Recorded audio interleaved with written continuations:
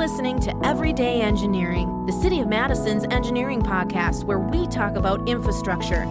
Complex topics explained simply, from the water that flows down your drain to the rain and snow that drains into the lakes, by way the curbs and streets we design. City engineering touches your life in so many ways, explained right now in Everyday Engineering. Thanks for listening in with us today. My name is Hannah Molenitsky, Public Information Officer for the City of Madison Engineering Division, your host on this podcast about all things infrastructure in the City of Madison and maybe beyond. Today we are going to talk about why you should care about salt. No, not the salt on your table, but the salt that's basically everywhere else, and it's making an impact on our community more than you even realize. Here to talk all things salt, an engineer at the city, Phil Gabler, and Stormwater Education Coordinator for Dane County, Crystal Campbell. Also, both are part of the Madison Area Municipal Stormwater Partnership. Thank you for both for being here with us. Okay, so we're going to cram a lot of information here into these 15, 20 minutes. So we're going to talk about salt's impact, upcoming salt certification classes for professional contractors coming up, which residents should choose salt certified professionals. We'll get into that in just a little bit. And really easy ways people can reduce their salt use. So let's start simple. Why should we care about how much salt we're using? Winter road salts and water softener salts are the main sources of chloride pollution to our waters. And it might be a surprise to people, but it only takes 1 teaspoon of salt to permanently pollute 5 gallons of water. 1 teaspoon. Let's just pause for a second. That is so... That when I first heard that was really impactful. 1 little tiny teaspoon, 5 gallons. Okay, just making sure our listeners pause for that moment. Yes. It is surprising. Yeah, I don't think a lot of people know. So, and a lot of the road salt we use in the winter ends up washing down off our roads into ditches, into storm drains, and those storm drains actually end up leading right to lakes, rivers, and streams. So it can definitely pollute our waters. It can also seep into the groundwater, and in this area in Dane County, groundwater is our drinking water source. It's also the drinking water source for most of Wisconsin, so we should be a little concerned. And as it moves through the system, it doesn't wait to do its damage. It does its damage the whole way through. So you'll see sometimes you have a parking lot and you have it run off the parking lot, and in the spring, all the grass is dead, right? That's because of the salt. In that case, it's probably the sodium. The other times, it's chloride. So if you look at it gets into our drinking water, there's a drinking water standard, and we see wells where our chloride levels are rising up, up, up, up. Same with our lakes. And if you have too much salt in an area, you can essentially sterilize the fish eggs and the frog eggs. And so it has an impact both recreationally and just on the ecosystem in general. And then lastly, there's impacts to the infrastructure that we drive on. Sure. So bridges are made out of steel. Steel and salt water are a bad combination. Not you get friends. rust and you shorten the life of your bridge. And when you're spending the millions of dollars to replace a bridge, you want to take care of it. Yeah, absolutely. And then, another surprising thing, because I am salt certified, I have taken the classes, is that it's hard to get the salt out of the system. It's easier in the physicality of putting salt down, but it's really difficult to get out of the system. Can you kind of shed some light on that and what that means and how hard is it? So if you're looking at salt compared to some of the other things we're concerned about, right? If you look at sediment is something we try to take out of our stormwater system, and you have all the sand and the road grit and stuff that washes through the system. There we can use a detention basin, slow things down, and eventually, given enough time, all that stuff will just settle out on its own, kind of take care of itself. Salt is dissolved. It can sit there forever, and none of it will go away. And so the only way to get salt out is either to distill it, so you evaporate away the water and you're left with the salt, or you run it through reverse osmosis, which takes a ton of energy, and then all of that salt is left in a concentrated brine that you have to do something with. No easy solutions here. No. Are we over salting? I understand that, a lot of people are conscious of their salt use. There's also a lot of people who aren't conscious of their salt use. So as a whole, are we over salting? I'd say yes. Yes. So when you're out in the winter and you see just that white blanket of salt. Sometimes it actually looks like snow. We don't need that amount of salt to take care of our roads, parking lots, driveways, sidewalks. You actually really need a very small amount of salt to keep roads and parking lots and driveways safe.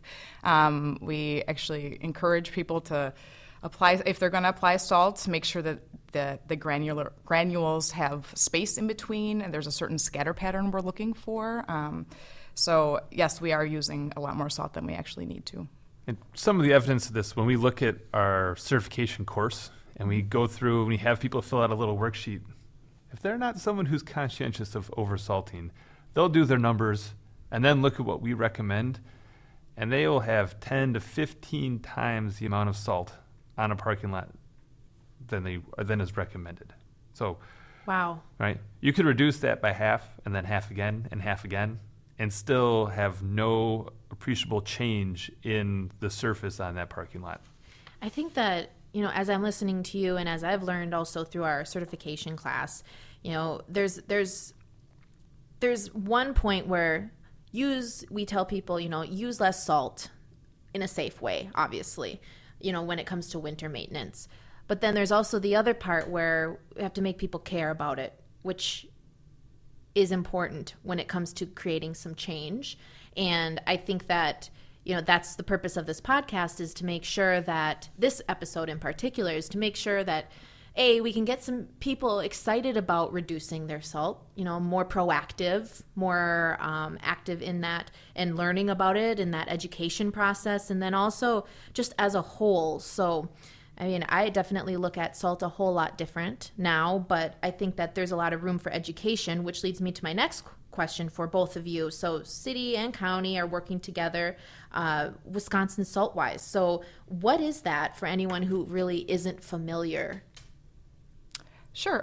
Wisconsin SaltWise is a coalition of organizations working together to reduce salt pollution to our lakes, rivers, streams, and also drinking water. Our focus really is on education right now. So we provide trainings for winter maintenance professionals, and during those trainings they learn about best practices to reduce salt use. And then we also try to encourage businesses and residents to use less salt, and just by simple practices that they can do at home as well. Sure. I think one of the great things from SaltWise is it's a place where different communities and different agencies can come together and work to develop those outreach materials, so it's a consistent message for people, and we also can learn about things other people are doing. I learned that Jefferson County, our neighbor to the east, they changed up the way they treated the expressway last year, where they had a 50% saving in their salt use.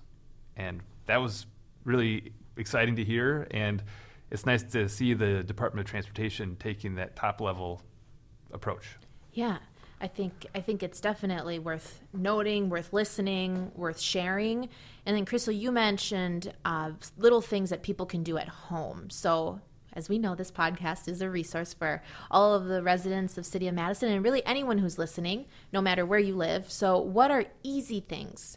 When people are home, what can they do to reduce their salt use? Sure. We kind of have this saying called shovel, scatter, switch, and sweep. Try saying that 20 times, right. 3 times in a row. Say it one more time. Shovel, scatter, switch, and sweep. So we really encourage people and businesses that maintain their own driveways or sidewalks or parking lots to use mechanical means first. So shoveling, use brushes. Sometimes brushes are actually great when you have just a little bit of snow to remove that snow before it turns into ice.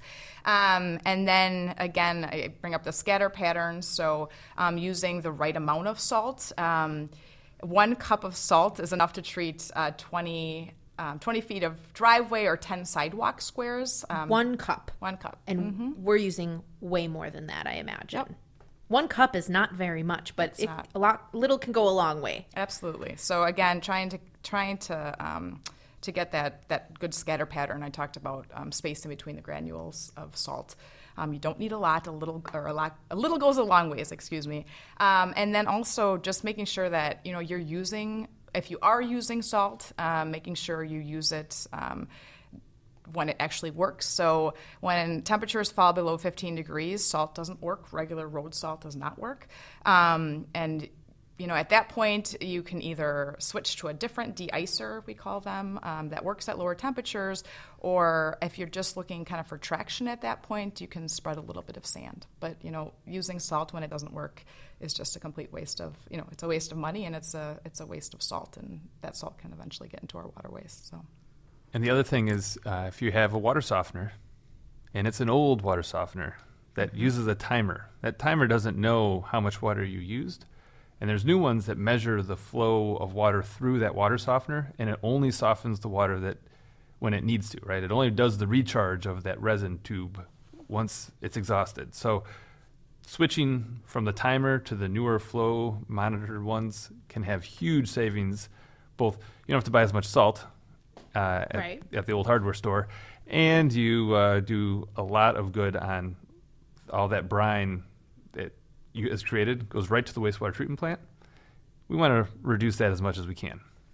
I think salt it can be a hot topic at times, especially when it comes to the winter season, and we don't want to drive through snow. We don't want to drive through ice, but we also, want to keep people safe.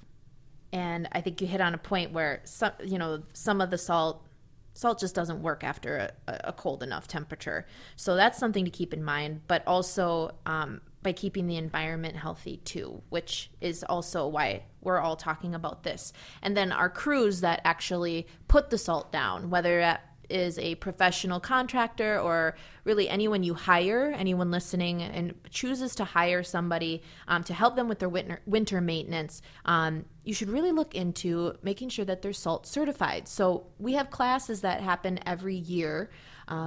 Someone might hear this in the summer, someone might hear this podcast in the winter, but no matter the timing, why should you look for somebody a professional who is salt certified? Or the classes, and what do they cover? What do they learn when they're salt certified? So the salt certification program is something that we at the city rolled out 2 years ago, and it's a great way for the professionals in the winter maintenance world to show that they understand the correct approach to do the whole package, right? Everything from how to store salt, to how to pick the right material, how to select the right application rate for the storm, how to clean things up, and how to troubleshoot a problem area so that they don't just automatically go to overapply salt. So what you get as a consumer is someone who's conscientious of the environment because they understand the implications. They're going to use the least amount of salt possible to do a solid job.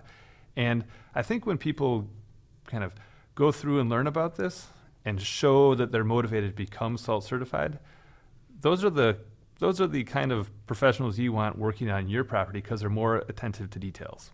Yeah, I think as we wrap this up and we're hopefully transforming the way people are thinking of salt and using salt in this episode of the podcast, what are some easy takeaways for anyone listening to this, any takeaways as we wrap up this podcast episode that they can actively help reduce the use of salt? So we kind of already talked about the shovel, scatter, switch, sweep. You had to get it in there one more time. Yes.